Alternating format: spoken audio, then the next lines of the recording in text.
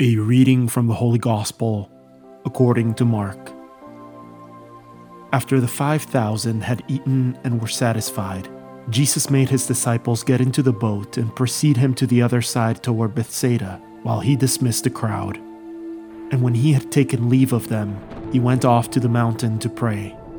When it was evening, the boat was far out on the sea, and he was alone on shore. Then he saw that they were tossed about while rowing, for the wind was against them. About the 4th watch of the night, he came toward them walking on the sea. He meant to pass by them, but when they saw him walking on the sea, they thought it was a ghost and cried out. They had all seen him and were terrified, but at once he spoke with them.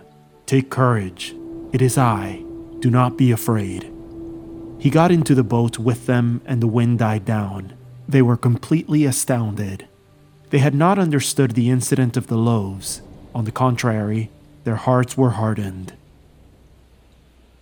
The word of the Lord.